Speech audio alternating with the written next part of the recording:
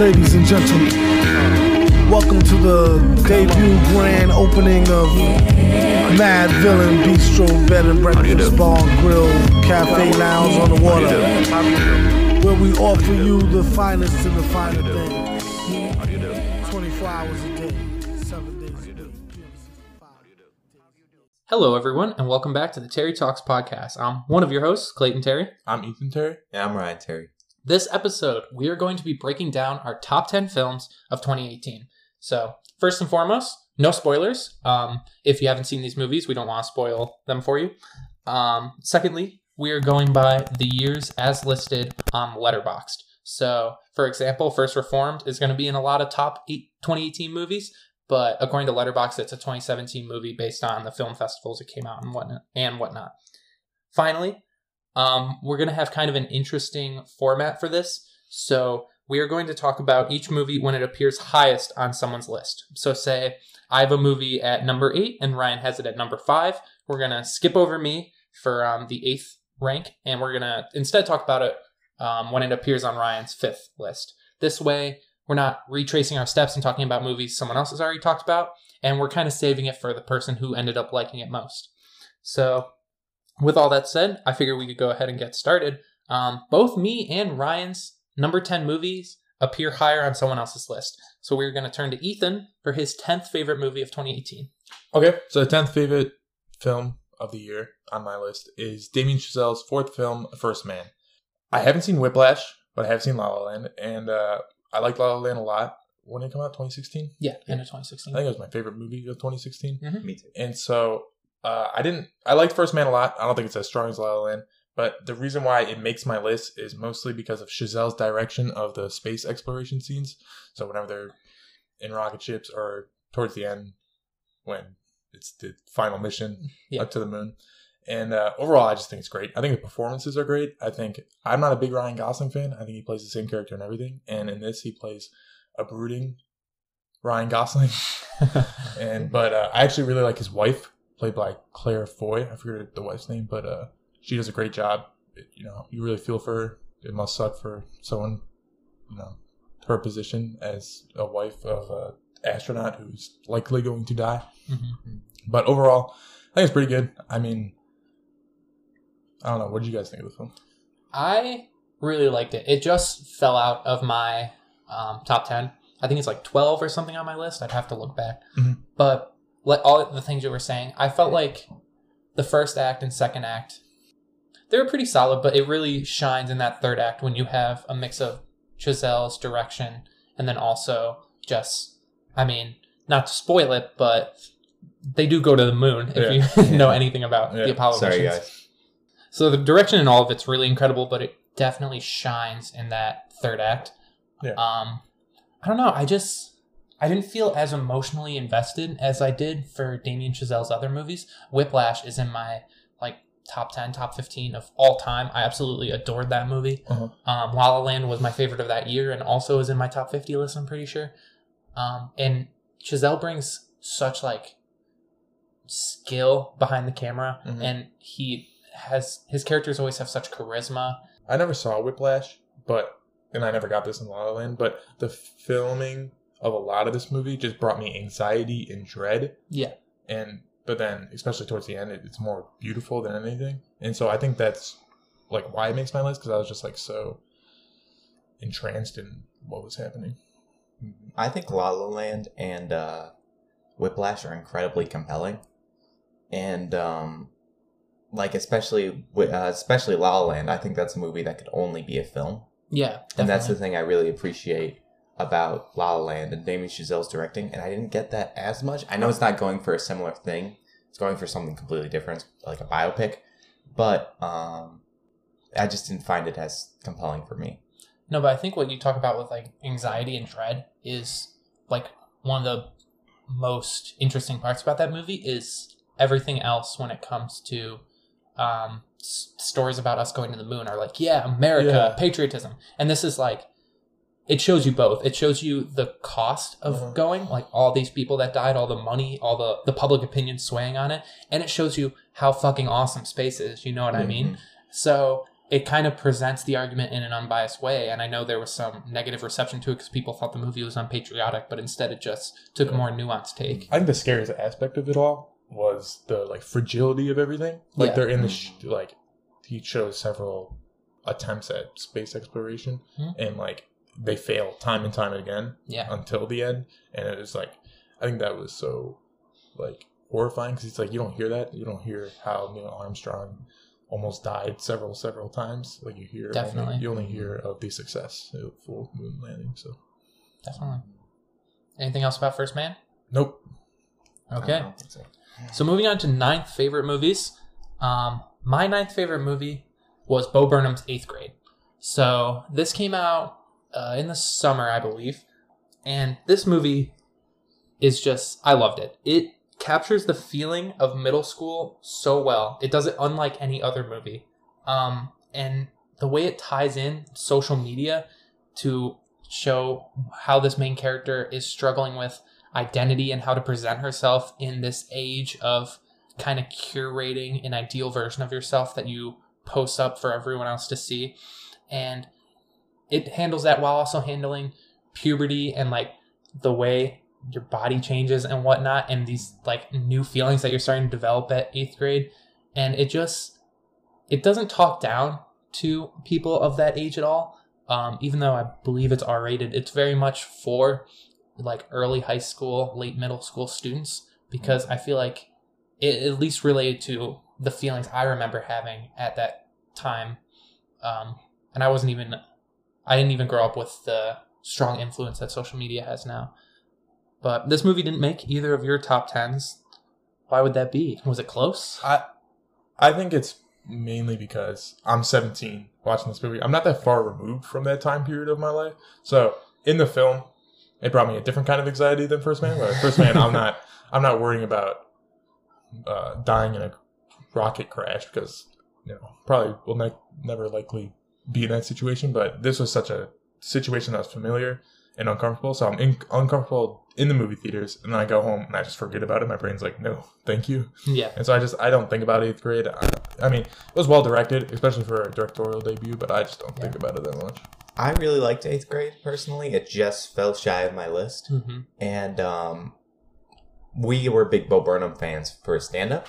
Yeah. And I think a lot of the aspect, not the comedy style necessarily, but like the aspects of like putting a character up from yourself, up in front of yourself for the world to see, that Bo Burnham loves to do in his comedy routines is very much like a theme in this movie. Yeah, and you definitely see the themes of his comedy routines pop out here, where it's like the really, really hilarious, and also he allows it to get pretty dark, and he lets you sit in that moment for a while. It's not like dark thing joke.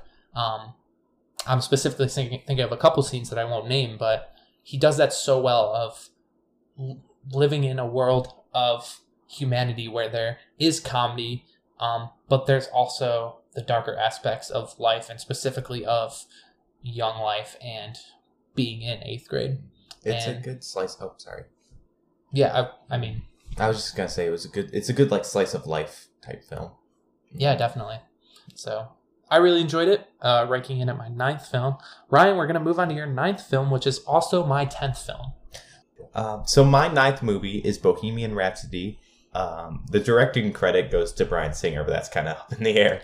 And starring Rami Malek, about the legendary opera rock band Queen up until their performance in Live Aid, and specifically Freddie Mercury, but it does focus on the band as a whole pretty well.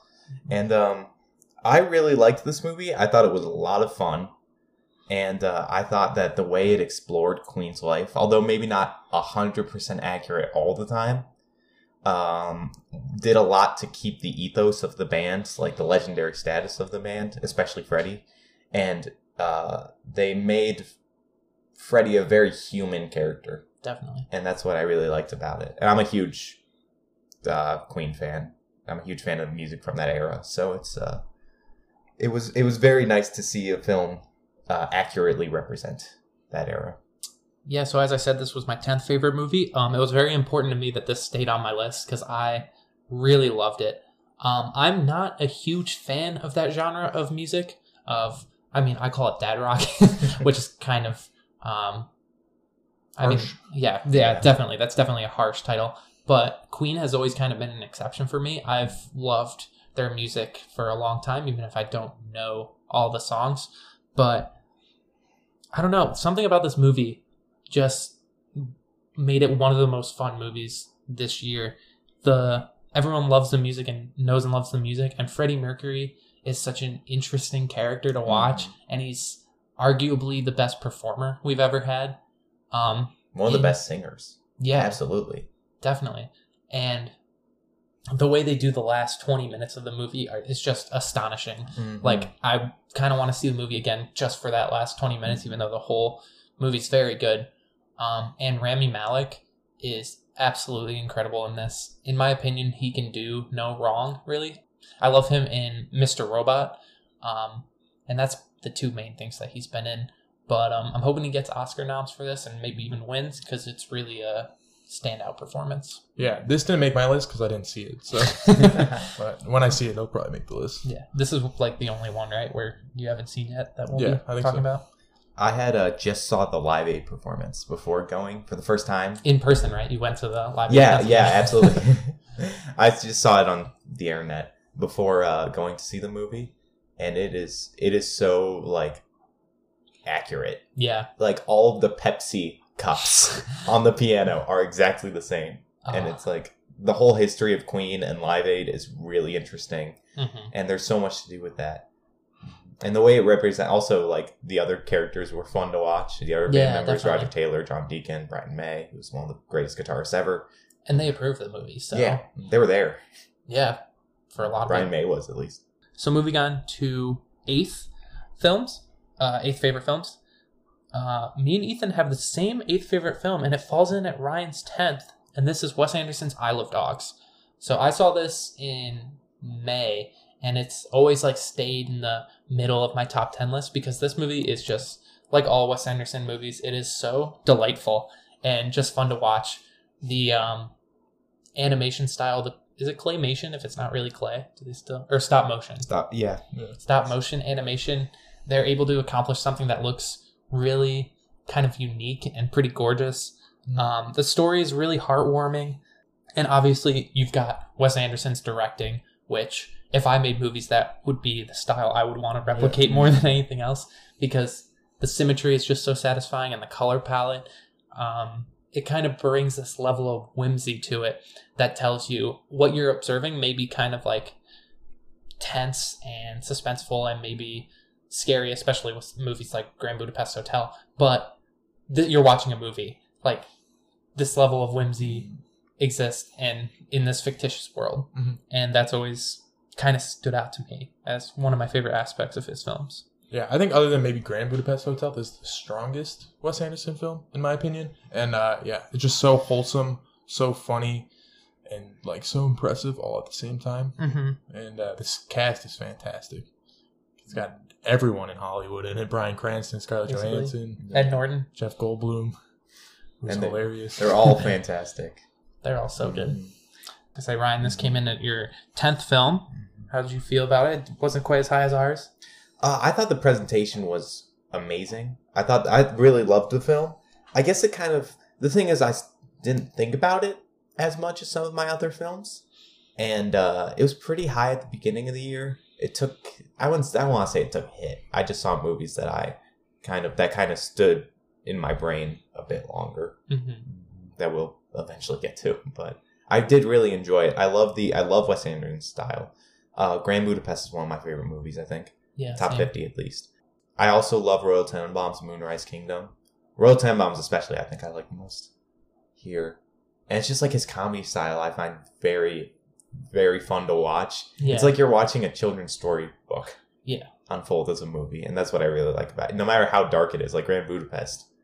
It's not dark necessarily, but like it touches on subjects that another movie could see as dark. Doesn't someone get decapitated in Grand Budapest Hotel? Oh, yeah. Yeah, it's pretty dark. Yeah, it's dark. But you got the aspect ratio on the color palette. That's like, you're watching a movie. I was referring to like the SS later in the film. Oh, yeah. Mm-hmm. Yeah, highly recommend. Not only one of our favorites of this year, but definitely one of our favorites that Wes Anderson's been able to produce. So, moving on to 7th highest films. the only one who has a seventh highest film that isn't later is me, and it is a movie that neither of you have seen, called Love, Simon. This was a smaller movie that came out towards the beginning of the year, and it's on HBO now, and that's how I watched it. I didn't see it in the theaters. And this movie's about a young guy who's gay in high school that falls in love over the internet with another gay student at his high school, but he doesn't know who it is. It's based on a book, and it kind of follows the story of this character, Simon, not only trying to figure out who the person who he calls Blue that he's been corresponding with, not only trying to figure out who he is, but also trying to figure out who himself is, who Simon is. He's struggling with this identity and how to represent himself while still hiding this giant secret from him. And what I love so much about this movie is why representation matters, because you have, for a very, very long time, you had LGBTQ plus characters and also like characters of color that weren't the main character. They were the side character that maybe had one or two attributes to them other than the fact that they were gay or black or Hispanic. So this takes a look at a character who's gay, who is more nuanced. Yeah, he's more nuanced, and he's human, and he's not like over the top. There's this one part in the movie where he looks up how to dress like a gay guy, and it's like he doesn't have himself figured out, and he's trying to figure that out. And what I love about this movie is this is one of the many movies that's come out in the last 2 or 3 years where these underrepresented groups have someone to identify with. And that just was really special to me. On top of that, this movie is very funny. There weren't any cringeworthy "what are those" jokes, even though there very definitely could have been. There's no Rick and Morty jokes? Yeah, there. Stop it. Hey, that was funny in 8th grade. It was. It's that was funny. It like turns an eye on itself. That was the appropriate audience for Rick and Morty. Yeah. Those kids? 8th grade. 8th graders. No, but, and then also the soundtrack is really good. It's a lot of indie songs of the last like 2 or 3 years. So I was actually like listening to that. After I stopped listening to Queen from Bohemian Rhapsody, I would be listening to the Love, Simon soundtrack. Like what bands? The Bleachers were in there a lot. I'm trying to 1975. Yeah, so this movie's on HBO right now, as far as I know. And like I said, the soundtrack's great, so you can listen to that on Spotify. But yeah, I really like this movie, and I think more people should see it because it didn't have a huge box office turnout, as far as I know. But it's really good. We're now moving on to 6th favorite movies, and we're going to start with The Favorite, which is Ryan's 6th favorite movie and Ethan's 7th. I really liked The Favorite, directed by Yorgos Lanthimos and starring Olivia Colman, Emma Stone, and Rachel Weisz. And it's about these like handmaidens fighting for the affection of the queen. And it's a very simple plot that has a lot, you can do a lot with it. And they absolutely do in this film. There's a little bit of political intrigue. There's a lot of comedy. A lot of comedy. It's very funny. Uh-huh. The characters are all extremely fun to watch. Some of them are downright despicable, but very fun to watch. And I loved it. Especially the presentation is it's very well directed. One of the best directed films. Fisheye shots, the wide angles. I think out of all the films I've listed, except maybe my number one, I think the best performances I've seen all year came from this film. I think Emma Stone is incredibly charismatic. I think Rachel Weisz is incredibly funny. And I think the queen, I forget her name. Olivia Colman. Is great at everything. I think she should win every Oscar. Yeah. And so it's just, I don't think this movie could stand up the way it does without this stellar cast. So I'm really happy that, they were there. This was like it's this movie in my top 2 that I think are the best directed, best performed. Yeah. Which we'll get to eventually. But very funny. You should absolutely check it out if you get the chance. Yeah, I saw this last night, actually at the time of recording this, and I really liked it. It's just barely my 11th movie. I didn't have the heart to knock off Bohemian Rhapsody, But yeah, I agree with everything you guys are talking about. The script is one of my favorite scripts of this year. It's so quick and witty and brutal to its characters in a really, really funny way. But it also lends itself to some more moments of kind of darkness, especially the ending, which we won't spoil, but it's very ambiguous and kind of dark, which is what you would expect from Yorgos Lanthimos. Not as dark as Killing of a Sacred Deer, supposedly. Yeah, I haven't seen that. But even just the title doesn't sound like something I'd want to watch right now.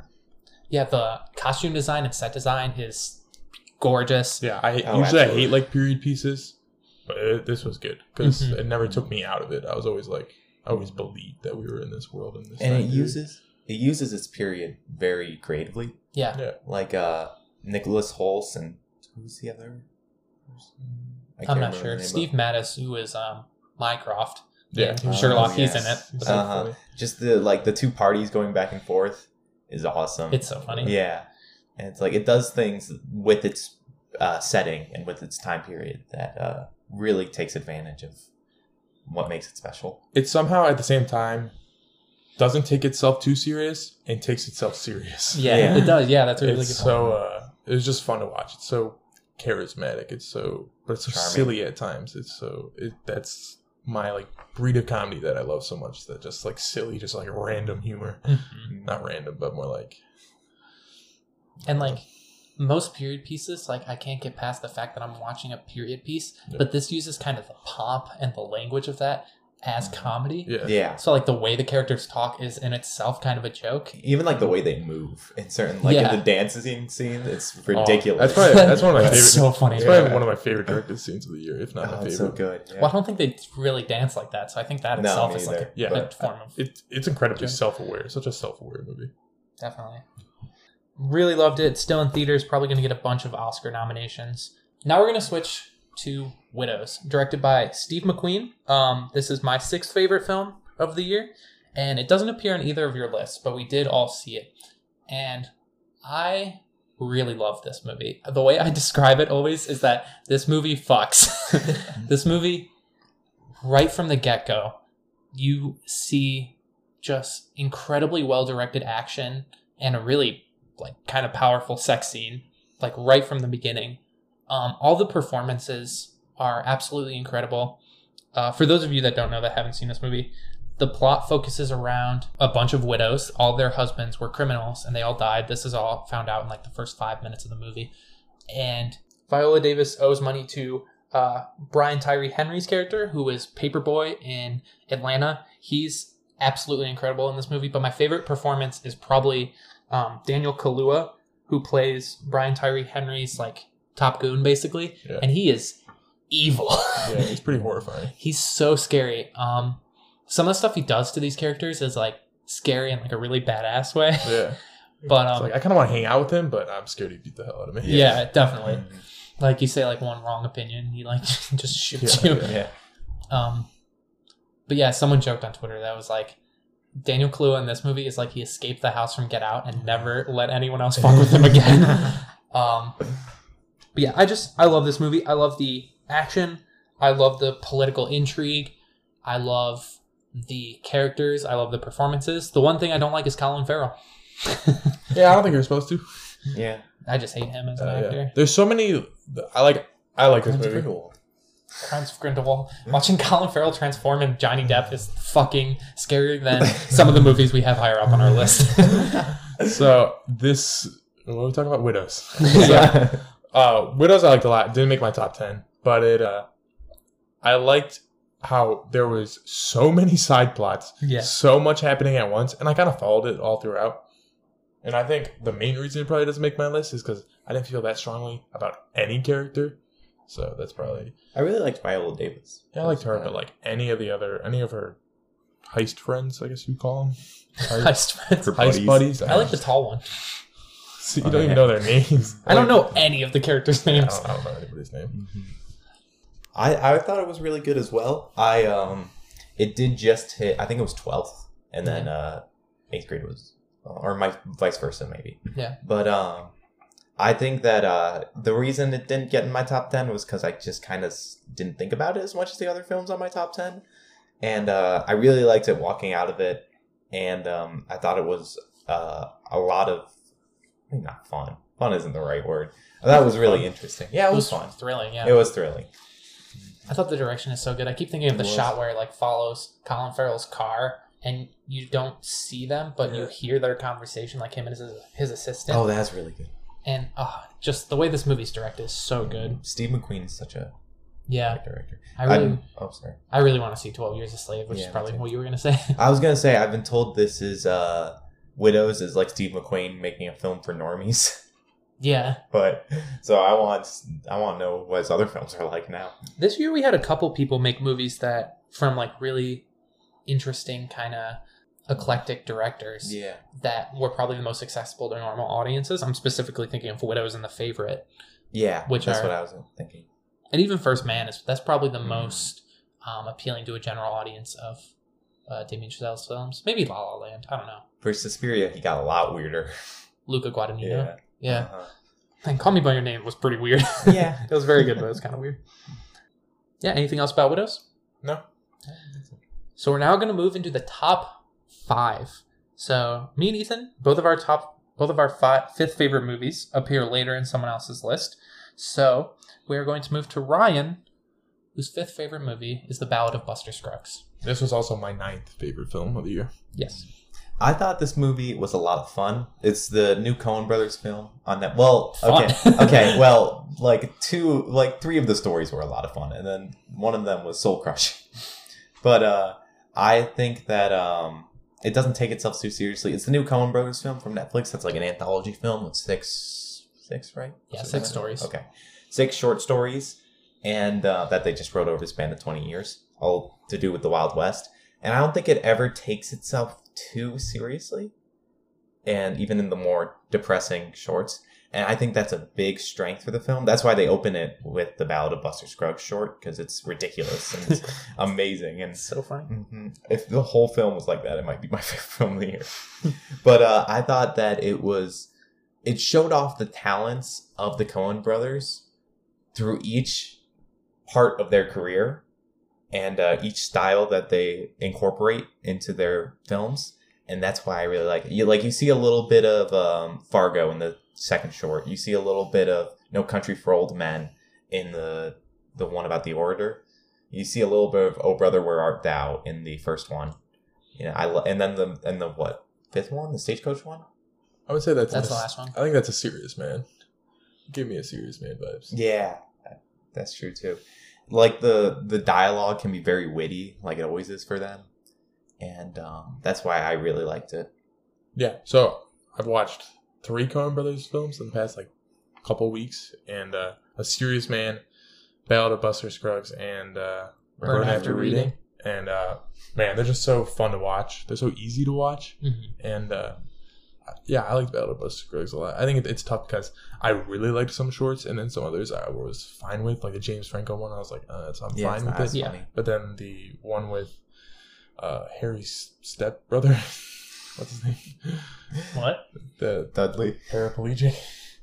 That's Dudley. Dudley Doyle. Oh yeah. With Liam Neeson. The one with Liam Neeson. I should have just said that. But no, that's the name of the one with Dudley. Isn't that the name of Malfoy's goons? No, I think Dudley's. Is it Dudley? Dudley. I'm not sure. But I really like that one. That was probably the most art housey one, I would say. Yeah, definitely the most depressing. So it was a range of emotions throughout the film, and I think that's why it ranks lower on my list. But I definitely liked it a lot. That's the thing with me. Of the movies you guys listed that I didn't, this is probably the one that's lowest. I don't even know if it makes my top 15. It probably does, but it's lower. 2 or 3 of the shorts I really, really loved. Yeah. I'm specifically thinking of the dog one. I love the dog. I like the one where the guy's digging for gold. Yeah. That was so enjoyable. Stagecoach one was pretty good. But the Liam Neeson one, I was like, did I need to go through that? You know what I mean? I didn't feel like... Which one was the Stagecoach one? The Stagecoach one at the end where they're talking. It's really like a Quentin Tarantino movie. I thought it was funny. Yeah. I really liked that. I thought it was funny. I thought the relying on dialogue worked for me. Mm-hmm. But yeah, the Liam Neeson one, I was like, I don't think I had to be put through that. I think that was unnecessary. And then the James Franco one to me had nothing to say, and it was just kind of pointless. It was like filler. I feel like the Liam Neeson one should have gone on and gotten more ridiculous. The Liam Neeson one or James Franco? Not the Liam Neeson. Sorry, the James Franco one. Yeah. That would have been funny if he keeps getting caught. And keeps escaping, which I thought they were going to do, and then it just ends. Yeah. I love the Liam Neeson one. It was depressing as hell. Yeah. I don't know. Good. It's not. I just don't like depressing content. No, I do. I mean, you and I have talked about this off podcast, Ethan, about like what kind of content do we want to consume right now, because we get a lot of depressing stuff just from living in 2018. Yeah. And I think this year, more than any other year, my list is filled with movies that I left the theater feeling kind of good, with the exception of a couple that are coming. But yeah, so 4 of the stories I really liked, and 2, one I would probably outright remove, and 1 was good, but I didn't understand why I had to be put through it. And that's why it doesn't fall in my top 10. Anything else about the Coens or Buster Scruggs? Nope. So all of our 4th favorite movies appear later in someone else's list. So like that, we're in our top 3. Ooh. And we're going to start with my 3rd favorite movie of the year. This is Ethan's 4th favorite movie of the year, and somehow Ryan's 8th favorite movie of the year. Ugh. But this is the greatest action movie ever made. Mission Impossible Fallout. The greatest Mission Impossible movie ever made, and the greatest action That's movie debatable. Mission Impossible 2 was pretty good. Yeah, you're right, John. With the doves. The pigeons. The camera. No, doves. They were doves. Not pigeons. Why would they be pigeons? No, I don't. That movie was a blur. So I was so excited for this movie. The trailers were so good. I made Ethan and Ryan sit down and we watched all the Mission Impossibles, which we had only seen for better or for worse. Yeah, 4 and 5. It was tough. Yeah, we did a podcast on this. This is how much we all liked not only the franchise but also the Fallout. One. But I guess I liked it the most. This movie is the most fun I've had in a movie this year, I would say. It is the perfect popcorn movie, but it has some really, really incredible directing and cinematography and action choreography and stunts. Obviously, the stunts are absolutely remarkable. Everything about this movie was so enjoyable to me. And it was like 2.5 hours long, but I swear I could have sat in the theater for another hour and been happy. Yeah. I love this movie. Yeah, the first big stunt of this is, and this happened pretty early, but it's them jumping out of a plane, and it's like real Tom Cruise jumping out of a plane. Yep. And like as soon as that happened, I was like, oh shit, this is different. Like this is the one I've been like really waiting for. And it just, the rest of the movie just escalates from there, and it's great, and I love it. It has like 3 or 4 of those like insane set pieces. Yeah, because there's a helicopter on the end. Yeah, there's them driving around in the city, and then there's the rooftop run. Are like the 4 set pieces? Yeah, the rooftop. It's probably the least dangerous one out of all of those, right? I would think. Yeah. But it's probably the most likely to have a small accident. Like in a helicopter, if you're going down, you're dead. Yeah, you're just dead. Like there's the one anecdote where someone was like, I think we lost Tom. Because he does that fall that he does in the trailer and hits like the cargo that the helicopter's carrying, and they didn't see him like grab onto the other side or something, and they thought they just dropped him. I mean, I'm sure he was attached, but he could have been knocked unconscious pretty easily. Horrifying. I know, right? Can you imagine killing Tom Cruise in trying to make one of the movies? Yeah. And I think he'd have it that way. Yeah, that's probably how he wants to go out. That's why he keeps up in. Yeah. I mean, I love watching this movie so much. We got out of the theater and we were like, we should try skydiving. Right. Yeah. That's horrifying. Badass the movie is. And we talked about this in the podcast, so I won't go too much into it. But I just love Ethan Hunt's mentality of having to save the one and save the million. That works for me so much. And Avengers Infinity War tries to do it as well. And in my opinion, it works better in this movie. Can you imagine being asked to fly a helicopter into a moving truck and then them cutting it from the real movie? That's what he did? Yeah, wait, really? He flew in the trailer. He flies his helicopter at an oncoming truck, and it's not in the movie. Oh my God. Do you think he asked to do it? Maybe. But I mean, we talked about this podcast, so I won't retread too much. But they figure out the set pieces, and then they figure out the movie. So it's a miracle the movie works at all. But the movie really works, and the set pieces. Yeah, it's kind of I'm happy we watched all of them because it's kind of the culmination of all the films together. Like, his wife is back. Yeah. Isla Fisher's back. Yeah. And it's just like the whole crew's here, except for Jeremy Renner. But other than that, the whole crew's here. Oh, I love him. Yeah. What is he doing? Avengers. Oh, yeah. Endgame, yeah. Tag. And Tag, yeah, you're right. That movie apparently was horrible. Was it really? Yeah. It was got Hannibal Buress. And he's so funny. It does. I just feel like I don't have much to say about Fallout that I haven't already said in the other podcast. Yeah. But I really loved it. It's one of the best action movies I've seen. Shut up. You kind of loved it. Yeah, it is an 8. I should raise it. I don't know. Too late, man. That means they're all 4.5s on Letterboxd. Oh my god, I watched a lot of 4.5s this year. Yeah. Anything else about Fallout? Nope. Go see it if you haven't. Go find a theater still playing it because probably not.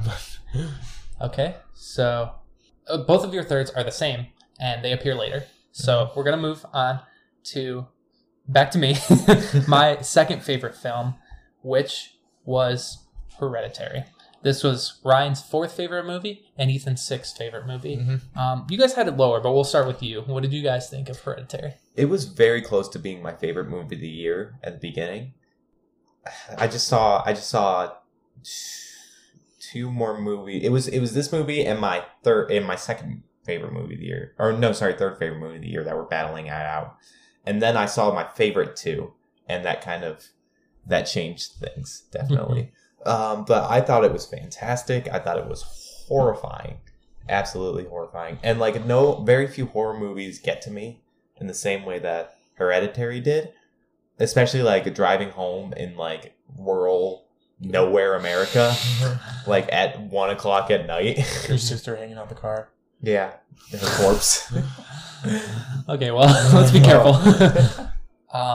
Ethan, you have the lowest of us at 6th. Yeah, I think trust me, I love this movie. I think the type of movie it is one I don't gravitate towards because it's horrifying and makes me very uncomfortable. Makes me more uncomfortable than 8th grade, First Man, and everything else on this list. It was just it's very tense, and it just makes me feel uncomfortable.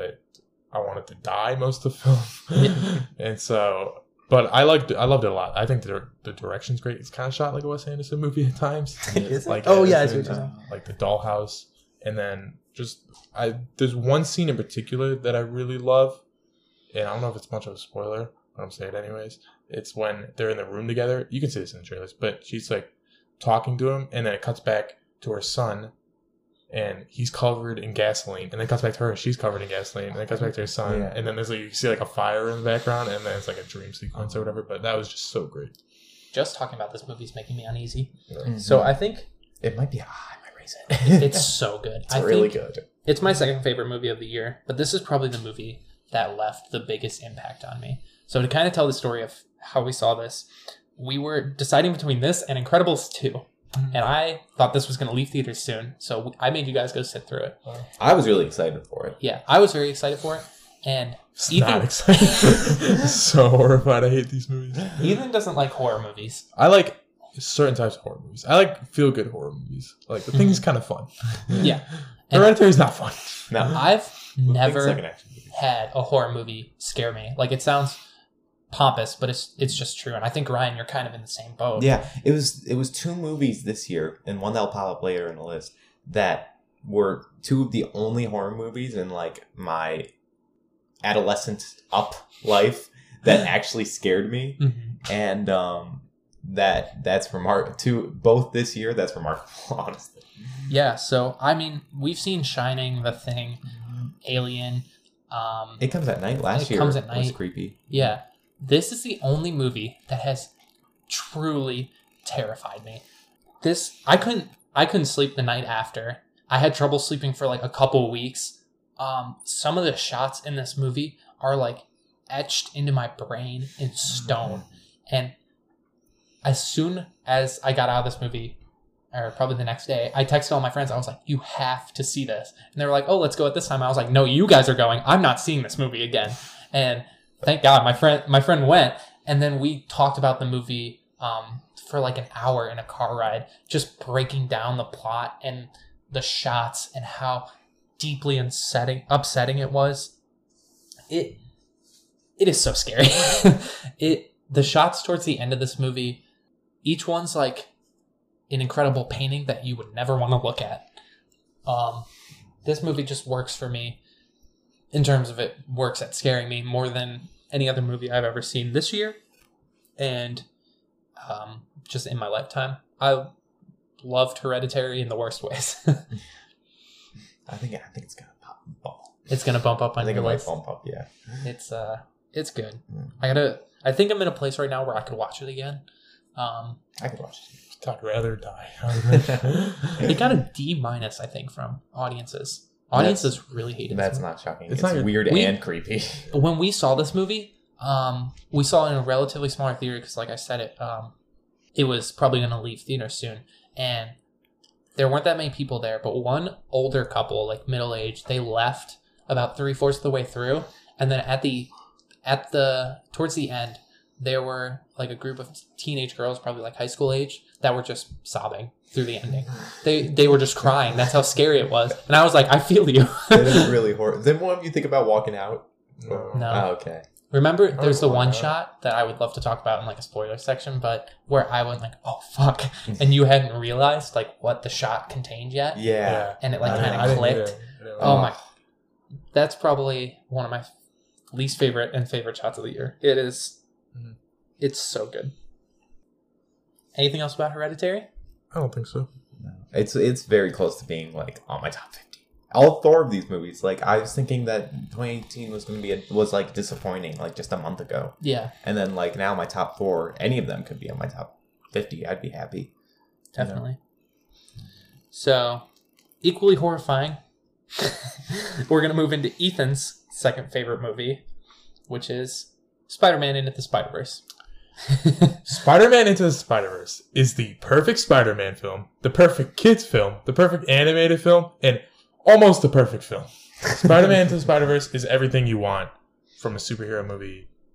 It's fun.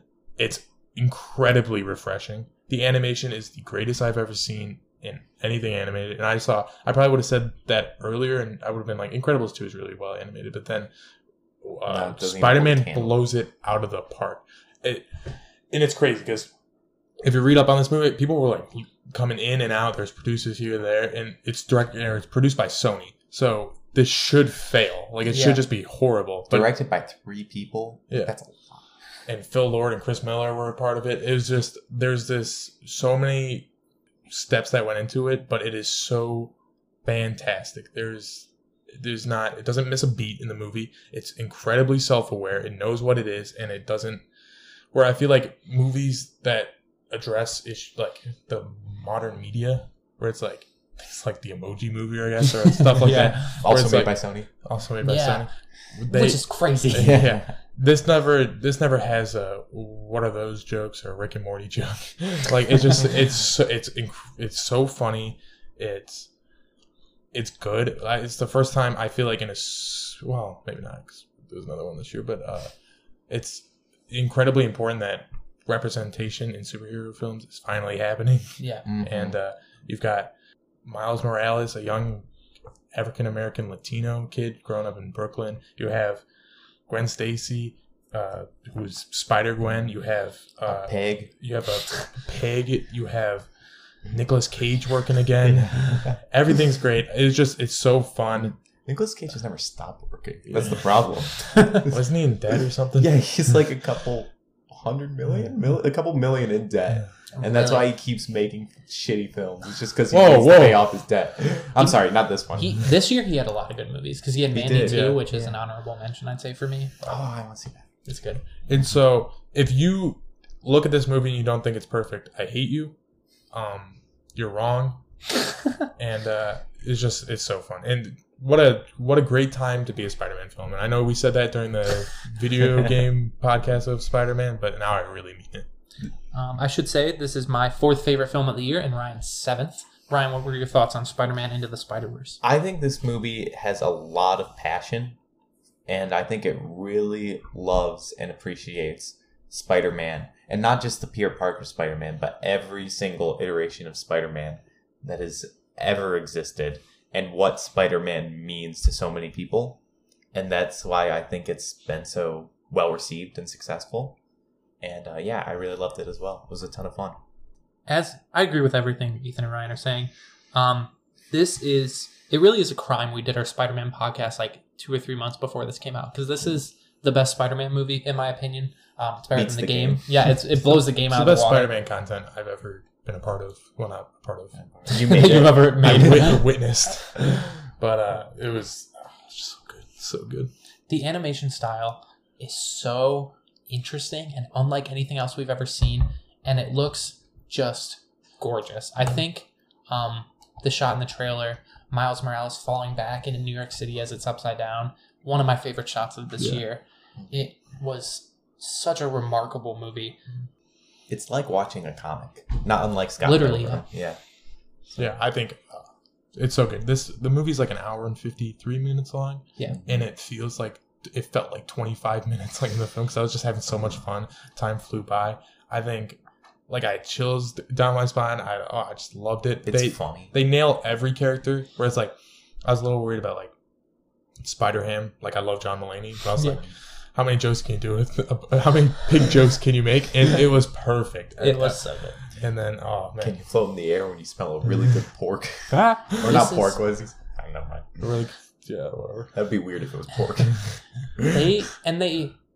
How many times have we seen the Spider-Man story? And we're still getting like fresh takes on it, especially this movie. This is I said this during the game version, but this is my favorite version of Aunt May. She's like really badass and isn't some passive character. Yeah. She like takes part in helping the spider people with their task. She knows what's going on too. Mm-hmm. Like Aunt May never knows what's going.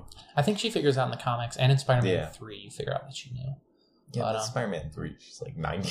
Yeah, which this movie addresses how ridiculous that movie is, which is awesome. I think this movie, they just say Peter Parker, the amazing Peter Parker that's in the movie for the most part. I think they just say that's Tom Holland Peter Parker and just say it's part of the continuity, like a little long, down the line in Marvel, and I'll be okay with it. Peter B. Parker, yeah. Yeah. Oh, it's just so good. Yeah. It's flawless. It's up there. It's the best film ever made. Okay. Well. Anything else about Spider-Verse? I don't think so. Go see it. Absolutely. We are now moving on to Ryan's second favorite movie of the year. This also falls into Ethan's 5th place, and I did not see it this year. So this is all them, but this is Luca Guadagnino's Suspiria. This movie, it fucked me up. Like harder than Hereditary did. And honestly, there was one scene near the beginning. It's like the first really horrifying scene. The first time it was horror. Yeah, the first time it was horror. It decided to be the horror genre. Where I thought about leaving. Because really? They do crazy body distortion stuff. And it screwed me up. It's so good. And like, it's an all-female cast too, with the exception of 2 like minor cop characters. That barely have any lines. Yeah.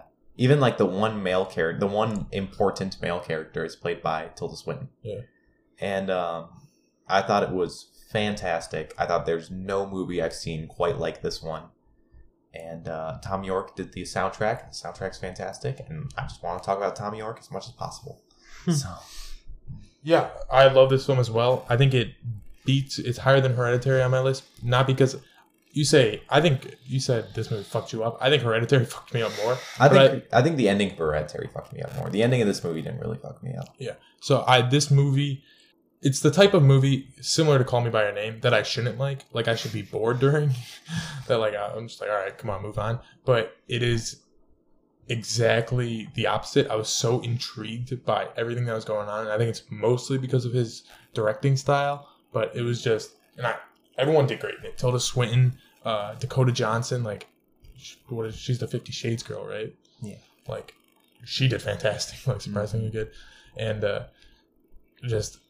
and it was very horrifying at times. I think my biggest problem with this movie, it'd probably be higher, but I didn't love the ending. Like, I thought it was kind of like, I don't want to say a gore fest. It is absolutely a gore fest. Okay, yeah, I'll say gore fest. But, I in a good way. Yeah. I did not expect that this movie goes there. Yeah. Yeah. Well, and so I think that's my biggest problem with the movie. Everything leading up to that is like fantastic. They were like, I was in the film, I was like, oh, this is my favorite movie of the year. Wow. Yeah. And, I was on the edge of my seat the whole time. like I was glued to the screen, except the one scene except for the body distortion scene. I still closed my eyes a lot of it. Yeah. I mean, I had my eyes closed throughout that whole scene. Like, just like the I did, and that's why I thought about leaving. Really? So I was like, oh my god. Yeah, so do you want me to describe the scene? No. I don't think you should. Okay. Because it's really cool how they do it, but... I'm going to be honest, I don't know very much about this movie, except that it's a remake. I was picturing it was like Black Swan and that kind of horror. Am I wrong? Kind of. No. You'll see. I think it's like a mixture of... There's times I laughed. There's times I... Do you know what it's about? No. Okay. Do you want me to tell you? No. It's like a dance company, right? Yeah. Just don't tell. Okay. Well, we described some of the other films' plots, so I didn't know if we should do that. No, I think you're better off going to this movie knowing nothing. I knew the film poster was kind of weird looking, and that's all I knew. Anything else about Suspiria? No. Go see it. It's somewhere. It's probably on some streaming service. It's going to be on Amazon Prime soon, because I would have watched it before this, but... Cool. And also, what a awesome year for representation, and it feels like the first year we're not like talking about it just to talk about it, you know what I mean? That's good. Like we're getting representation and it's not like a headline. It's a great film. Yeah, it's also this. Yeah, exactly. Because we had, just looking at this list, we had female-led Suspiria and The Favorite, both incredible, doing pretty well. Well, maybe Suspiria didn't, but okay box office, definitely going to get some Oscar noms. You had... Maybe not Suspiria. You had a lot of LGBTQ plus community members. Even in our list, we have Bohemian Rhapsody and Love, Simon. Widows is all like a very diverse female cast. 8th grade is for children. You got proper children representation. Spider-Verse, like you talked about, Black Panther, which didn't make our list, but is, in my opinion, a pretty good superhero movie. Yeah, very cool. Highest grossing movie of the year, and even a couple of the movies that we haven't hit yet.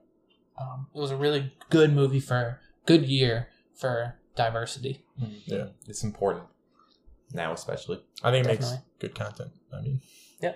Moving on to my number one movie of the year. This is third place for both of you. Listen, you guys knew it was coming. It was the big tentpole movie of this year. Everyone's been talking about it. Star Wars Episode 8, The Last Jedi. I love Last Jedi. Last Jedi was so good. And now we're going to talk about Last Jedi. This is the Last Jedi podcast now. Just kidding. Great movie, though. It's on Netflix. You should see it. It's not good. My favorite movie of this year was Avengers Infinity War. We've already talked about this movie a lot. Mm-hmm. Everyone basically has seen it. So I'm going to instead use this time to kind of talk about why I put it at my number one spot. So you look at the non-art house movies of this year, of the past few years. You look at Black Panther, Mission Impossible. Yeah. And I feel like we are in the current moment of film we are in because of Marvel Studios. And Avengers Infinity War captures what Marvel Studios has been going for 10 years. And this movie has problems. I wouldn't say Hereditary or Fallout or Spider-Verse or my fifth movie that we haven't talked about yet. I don't think those movies have that many flaws. I think Avengers has flaws. But this movie had no right to be good, let alone great. Yeah. Because... Or work. Yeah, it had no right to work at all. And this movie is very, very, very good. It's exceptionally good. All the characters, I mean, you're not getting a lot of character development because there are, 64 characters in this one? Yeah. You got that in the previous movies. But all the characters have something to contribute to this story. There are a lot of mini arcs that are started but probably not completed because this is a 2-part movie. It's like the second last episode of a long-running TV show. Of Game of Thrones. It's like episode 9 of a season of Game of Thrones. Which is the best episode. Yes. Always. So you think Endgame's going to be worse? Yeah, Endgame's going to be shit. I don't think that's true. I'm so excited. Yeah, this movie, it was genuinely hilarious at a lot of points, like all Marvel movies are. The action was incredible. Mm-hmm. The moment where Thor comes down gave me chills. There was no Led Zeppelin. Okay, Rocket Raccoon has a stereo on his thing. He's like, pick a song. And he picks a different Led Zeppelin song. Or just the same one. I don't care. That'd work. And he just slams down. So many movies so quotable. I feel like no other movie this year captured pop culture in the way that so few things do now. I don't think any movie ever has. This movie is like a movement. This movie is like like a time capsule, but you know, of what 2018 and the 5 years before it looked like and was culminating towards. Yeah, it is truly exceptional. Again, I have problems with it. We talked about them in the previous podcast. I don't like the way they keep treating the Guardians characters, because Guardians of the Galaxy is my favorite Marvel movie. I think, I don't even remember my flaws. That was the biggest one. Yeah, it's not a perfect movie, but it's really, really damn good. And my favorite movie of this year.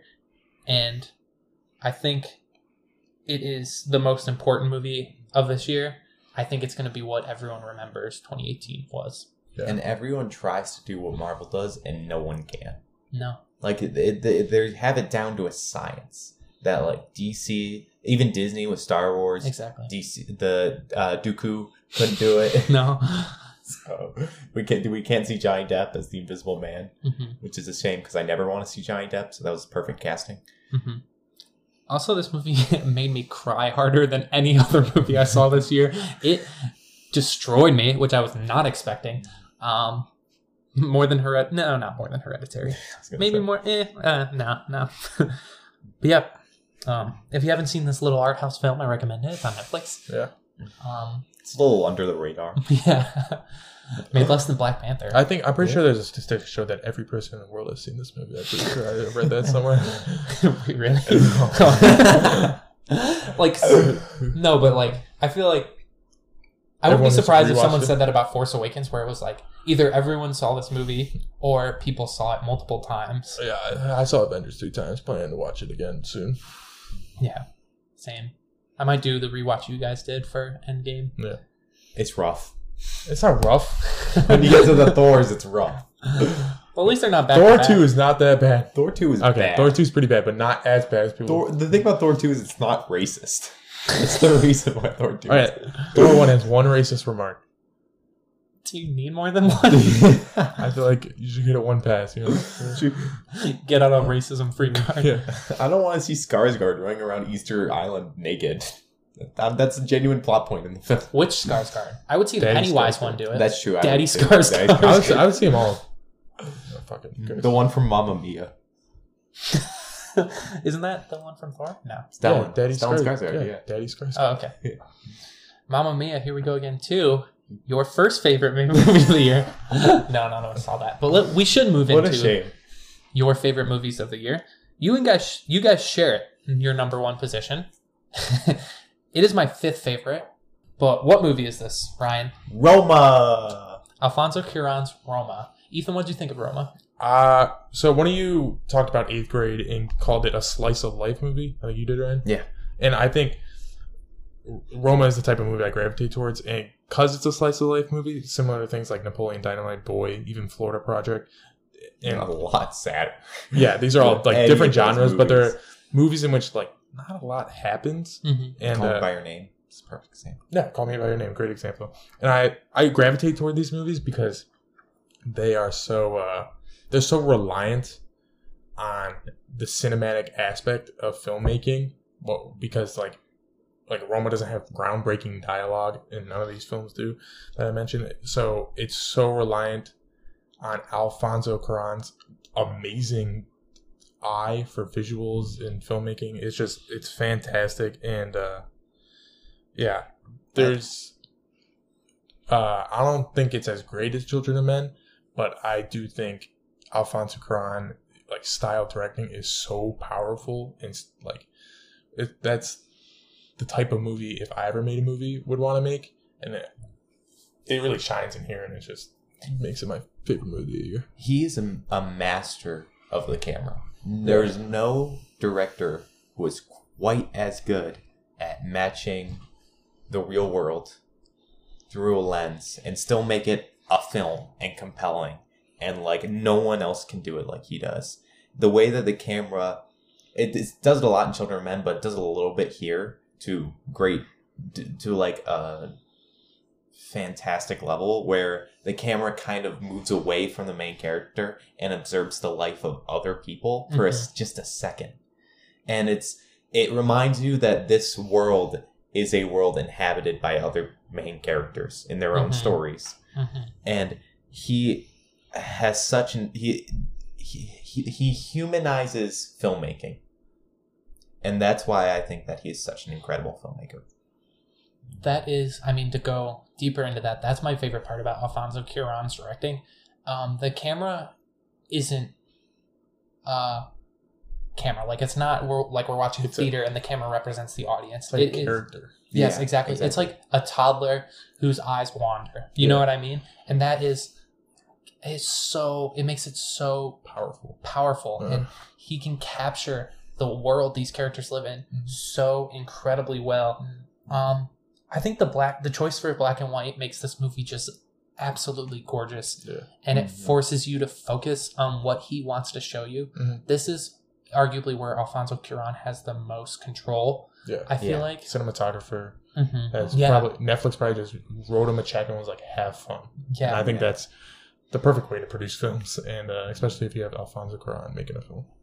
So many shots in this movie are just gorgeous. I mean, we talked about ones from Hereditary and Spider-Verse landing in some of my favorites, but I think Roma would fall there too. He's just so good behind the camera. Yeah. And like the characters are real. Yes. And they're people, and you watch them and you care about them. Even if it's like there's no bad character or good character. It's just people living their lives, and it doesn't portray a certain lifestyle or a certain culture as bad. It just shows you the truth of it. Yeah. Because he is Mexican. And so he comes from he can tell the story in a very enlightened way. Yeah. I think somehow it's like a weird, not love letter, but like just a film like showing, because he was raised in a wealthy family and it was probably mostly raised by someone like Cleo. And so it's him just making a film for someone who's important to him. Like, it's not a direct, he's not saying it to anybody. Or doesn't he at the end say for like? Yeah, it's for his maid. Is it Lebo or something? But either way, it's a beautiful film. And I think except maybe in horror movies, because horror movies scare the shit out of me, I think I lack empathy when it comes to things like dramas, and mostly just dramas. But really? Yeah, because I feel like, I don't know, it's just tough. Like, it's hard to convince me of whether a hardship or whatever is taking place in the film. And I think there's scenes in this film where I was just completely devastated. I was like emotionally devastated. It blows my mind what Alfonso Cuarón can do in a movie. I watched this movie and I'm like, that's my favorite scene of the year. And then it gets like 10 minutes later and I'm like, that's my favorite scene of the year. And it just keeps building up, and it just like, it escalates in a very like subtle way. And it's fantastic. Ethan, you talked about how there were some like pretty dark, very, very sad, but moving scenes in this movie. And to juxtapose that with Ballad of Buster Scruggs, and specifically the Liam Neeson skit, this movie earns all the emotions it makes you feel. Like, I'm looking at the IMDb page just because I was trying to confirm who the house servant that he dedicated the movie towards was, and just looking at the poster for this movie, knowing the shot that comes from and the context around it, like, kind of makes me emotional. This movie forces you to go through a roller coaster of emotions, and it earns every step of the way. And it's not hyper saturated with content. It's just people. It's just people living life, and life is sad and happy and depressing and funny and deeply nuanced. And Alfonso Cuarón captures this so well in Roma. The dialogue isn't that like nuance, I would say. It's just like realistic dialogue, except there's one or two lines at the end that is from where the poster is. That like, that's when it was like, oh my god, I'm almost about to cry. I didn't, but almost. It's like I don't know who it was. It might have been Spielberg who said that what's more important is what's not on the camera. What's not being shown than what is. And Alfonso Cuarón knows that and uses that. He's the perfect example the show don't tell rule in filmmaking, and I think that's why consistently his films blow me away. They're never very dialogue heavy. Like even Gravity, there's no dialogue in that film. Or Children of Men. Or Children of Men, yeah. Well, Children of Men has a lot of dialogue, but it's not very dialogue heavy. But once you get into like the real meat of the movie, it's like a lot of just kind of screaming. That's true. I mean? That's true. And there's, I don't know, there's a shot that is parallels one of his shots in Children of Men, where he's the mother holding, or just like the woman holding their son or whatever. Yeah, just like but it's very different. Yeah, and it just blows my mind. No, I was talking about a different one. I know what you're thinking. Oh, I was thinking like on the street, like she's crying and her son's just got shot. Oh yeah, you're right. I was like, every time I see that, I'm like, oh my god. Oh, that's horrifying. And like that's not. It just glances by it. The camera just looks at it and then moves on. That's so powerful. And yeah, Ethan, you and I were talking about this. To go more into the complexity of the characters, it would have been really easy to make the mom character in this just like an evil stepsister of Cinderella type, but she's not. She does things that most people would disagree with. She acts out, but she's also going through a really, really hard time herself. Like, not to go into it to spoil stuff, but that's what's so beautiful is you don't really hate or love any of these characters because they're just nuanced people, and Alfonso Cuarón captures that in a way that is really unlike any other director or writer that I've seen. And also it's a hard subject because there's some criticism where it's like he's the wealthy white. Alfonso Cuarón is the wealthy white character in this film, making something about his Mexican poor maid. Well, they're all Mexican, but it's like lighter or darker skin. Yeah, that's what I mean. And so but I think there's no. He's never trying to make a point. It's more just like, this is what it is, and this is the life. Yeah. These people lived. I think it somehow makes it more compelling, and like we're not the white savior for giving her a home, and she also doesn't hate her life because she's a maid either. It's this is her life. So nuanced. Yeah, and there's parts of it that she's really grateful for, and there's parts she could probably live without. But this is life. This is the slice of life. Anything else about Roma? It's just beautiful. And there's no, like, if you have Netflix, there's no reason not to watch it. It's practically free. No. $10.99 a month. Is that how much it is now? Is it? I don't know. I thought so. That's true. No, but I love this movie. I'm pretty confident with my list order, but I'm thinking I'm going to have to bump up my star ratings because I feel like I got them too low. Got to add a lot more 5s. You feel like? Yeah, I feel like all my top 5 should be 5s now. And maybe some of these should be 4.5s. But we'll see. I am going to add our lists in the description so that you can kind of follow along, because the way we did our order, it's kind of hard to tell the exact top 10 of ours. And I'll also link to our Letterboxd accounts, which will include our top 15. So you'll have the next 5 highest movies if you want to check that out. Mine is all of the movies I've seen this year. You're going to keep it all of the movies? Yeah, I like doing that because I like to remind myself that Super Troopers 2 is the worst movie I've ever seen. Kind of talking about that, what were some of the bad movies? And since we don't really seek out bad movies, what were some of the disappointments of this year? Ryan, you said Super Troopers. So I saw this with a friend who was very excited to see Super Troopers 2. Not because they were a fan of Super Troopers 1, but because they like bad comedies. And, okay. It was, not to come off pretentious or anything, but it was awful.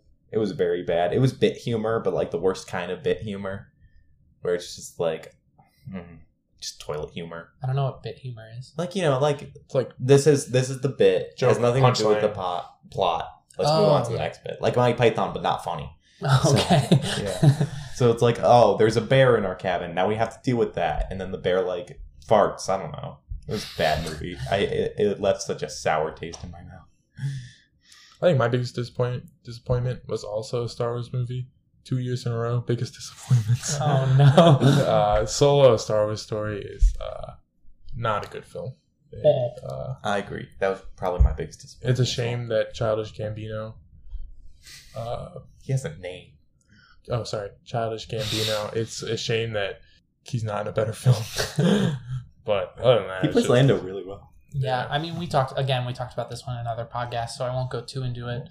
Performances were good. The movie was horrible. Wait, yeah, with was Solo out by the time we made Yeah. it? Oh, okay. Never mind then. Yeah, I remember ranting about it. Yeah. I saw Jurassic World Fallen Kingdom. I saw Halloween. I liked Halloween. I did not. I think it's my 21st film this year, but I liked it. I don't like movies in which everybody is stupid and they just do stupid stuff. And there's one part in Halloween that makes me so mad, and I think about it constantly. But so Michael Myers just stabbed someone to death, and a cop sees him walking down the stairs, points his gun at him, and is like, Michael is going to respond. There's been like 8 movies with Michael. Oh, it just makes me. Yeah. There's way more than 8. There's like 14, I think. Aren't there like 3 continuities? There's like 6. Really? It doesn't. It's stupid. Who cares? I was very disappointed by Ant-Man and the Wasp. I know you guys enjoyed that. I think I knew what I was. You think Ant-Man and the Wasp is worse than Mary Poppins? Yes. Mary Poppins was fine. Mary Poppins. It was worse than Ant-Man. Like notably worse. My biggest disappointment this year, other than Solo, except I kind of was expecting Solo to be bad, so I would have been more surprised if that was good. But Annihilation, this movie, a lot of people really liked, including Barack Obama, as noted on his Instagram account. But it just didn't work for me at all. It thought it was so much smarter than it actually was, and the movie looks fine. But this is a year with Roma and Spider-Verse and Aquaman. Like, there are a bunch of movies this year that look way better. There's one quote in the movie where it's like, I know why I went in here. I have breast cancer or something. And it is literally the exact same delivery of that one quote from The Room. And, it's just so bad. It's so stupid. I haven't seen it, and I want to see it. Neither of you have seen it. Me neither. I'm curious what you think. Maybe I know I'm already in the minority, but maybe I'd even be in the minority of you 3. Yeah. You said you thought I'd like it. Yeah, you might. I'm torn because Obama likes it. You don't like it. Yeah, whose opinion? We are of equal status. I'm at a crossroads. I also saw Jurassic World: Fallen Kingdom. These two have not, and that was. It's not that I was disappointed by it because I expected nothing from it really, but it was bad. It was really bad. It was like 2 bad movies sandwiched into one bad movie. Because it's like they spend the first, like, I don't want to say hour, but it might be an hour on the island and like trying to go to the island, and then some evil company, Tyrell Corporation or whatever, steals all the dinosaurs, and then Dallas Buyers Club and Chris Pratt have to go save the dinosaurs, and then one of the children is like half dinosaur or something. No, she's a clone of but she like releases, I'm gonna spoil it, I don't care. She releases all the dinosaurs at the end, so now they're all roaming in the world free, and she's like, they're just like me. And then Jeff Goldblum looks at the camera and goes, it really is a Jurassic World. And then it ends, right? Yes. Well, they're driving by Dallas, Texas, and Chris Pratt are driving on the like countryside with their new adopted kid who's a clone, and she's staring out the window, and there's like 3 pterodactyls flying by. And I'm like, this is the stupidest thing. This is the worst Jurassic Park movie, maybe. You didn't cry when the Bronchiosaurus dies from smoke inhalation while trying to escape the island? The Bronchiosaurus can walk on water. That's why its neck's so big, so it can breathe. That's like the first time you see the Bronchiosaurus in the original Jurassic Park. They're like in the water, right? Yeah. Well, no, they're walking on land, I think. Oh, they are? Yeah. That was really bad. I could do a whole podcast explaining that movie. We're going to leave and you'll just talk about Jurassic World Fallen Kingdom. So we talked about what we liked and didn't like from 2018. What are you excited for in 2019? Dune. I didn't even think of that. Dune, yeah. I'm extremely excited for it. I haven't even seen the original Dune. But I love science fiction. I love Timothée Chalamet. I love Denis Villeneuve. Is he in it? Yeah. Oh my God, you're blowing me away. No, I didn't know anything about this movie other than Villeneuve. I think he's in it, right? I think you're the one who told me this. Yeah, I think he's in it. Yeah. I think so. I don't know. Are you just making up told stuff? Me. What? I didn't say anything. I gotta check that. Fact check that. Check back to that. I'm really excited for Jojo Rabbit, Taika Waititi's new movie, where he plays Adolf Hitler. And other than that, I don't know anything about it except some of the cast. And I just like Taika Waititi, and I trust him with anything. And I'm excited to see a new film of his. Once Upon a Time in Hollywood. Oh, yeah. Oh my God, that's next year too. Gonna be The Irishman. The Irishman. Martin Scorsese with Al Pacino and Robert De Niro. It's the first time he worked with Al Pacino. Yeah. How is that happening? Yeah. I'm excited for a lot of the tentpole movies next year. We got Captain Marvel, Far From Home. I'm pretty sure it comes out next year. Yeah. Endgame, obviously. What? No, glad. Avengers Endgame. Oh, I haven't heard about that. I'm really excited for Star Wars Episode 9. I know that thought. I'm kind of excited. I don't give two shits. Because I still really like the characters. They ruined my childhood.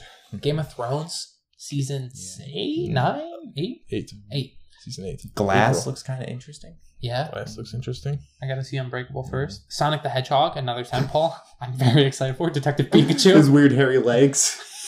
He does look weird. I hope it's like a real person in the costume. I hope he looks like the Grinch. I think the second It movie comes out next year. I'm not entirely sure. Though. Yeah, I think you're right. With the adults, that'll be interesting. What if Sonic's also played by Jim Carrey? Everyone's played by Jim Carrey. But he thinks he's the pet detective, Ace Ventura. Yeah. So he's like really whimsical. And he's living in the Truman Show. I'm excited to see. Hopefully, Cream is given justice. Yeah. On the big screen. Cream, that's one of the characters. Peach. No, it's Cream. It's Cream. And then, from Sonic. And then Cream has like a chow, is what they're called. What? I don't know. Has like a pet called a chow. Oh, and I know. You can raise chows. Yeah. What is? I was telling Ethan that in Sonic the Hedgehog, he is the president's in the game, and the president is like talking about how sad he is that Shadow and Sonic are fighting. Mm-hmm. And there's this picture on his desk of Shadow and Sonic and like best buds with their arms so in each other's hands. I think the president's is too. It's like a prom photo. It's ridiculous. We also got Toy Story 4 and The Lion King next year. I'm not very excited. I've seen The Lion King, so either. Yeah. John Wick 3. I'm just looking at a list. Ooh, Joaquin really? Phoenix is the Joker. Definitely not going to see that. I might see it, honestly. I might. I like. Why not? I like what I like. Joaquin Phoenix looks like a convincing Joker because he's kind of a freak. The new Hellboy with guy from Stranger Things, Men in Black with Tessa Thompson and Chris Hemsworth. Yeah, I saw the trailer for that. Does not look good. Pet Sematary looked really creepy. Isn't that a movie already? Yes, it is, but they're remaking it. What do you think? It's the It thing. What do you think is going to be your favorite movie next year? Do you have any guesses? Probably Avengers Endgame. Dune or Once Upon a Time in Hollywood. Probably one of those two. I think I'm going to be battling between 3. I think it's going to be between Episode 9, Endgame, and probably an indie Oscar movie that we don't know of yet. Mm-hmm. Do we want to talk about some of our other favorite media, not movie related? We're running a little long, but we could touch on just quickly something. mention it because I want to mention Car Seat Headrest Twin Fantasy, fantastic album. Yeah. And we already did a video on it, or podcast on it, but the Spider-Man game, it's a ton of fun. Oh, update. Has Ryan finished the game? You don't have to. You don't have to do this. Have you moved any further than the last time when we recorded that podcast? Yes, you have. Okay. No, you have. Yes, I have. All right. Okay. Ethan, you really enjoyed Red Dead. You said that was Red Dead Redemption 2 is probably one of my favorite video games of all time. Definitely one of my favorite single player experiences of all time, and definitely one of my favorite narratives of all time. Other media, I think you should check out Anderson .Paak's new album, Oxnard. Probably one of my favorite albums of the year. Kids See Ghosts. Kids See Ghosts is good. Yeah, Kanye is a bad guy, but Ye is good. I saw Hamilton this year. That was awesome. I didn't watch a lot of TV shows. I didn't have a lot of time for it. I'm halfway through Haunting of Hill House, and I just started Red Dead. Yep. So most of my time went to movies and not consuming pop culture. Yeah. Consuming news and podcasts more so. But anything else from 2018? I can go on about albums, but I'm not going to bore you. Okay, well, this was really fun. One of my highlights whenever I get the chance is being able to see movies with you guys, and I really like talking about it. And this episode was especially fun, talking about all our favorites of 2018. So thanks to you guys for listening. Our podcast art was done by Ted Ryan. Our intro song is Bistro by Mad Villain, and I want to thank Anchor for making this podcast possible. That's it from us. I'm Clayton Terry. I'm Ethan Terry. And I'm Ryan Terry. Happy New Year. See you in 2019. The year of storms.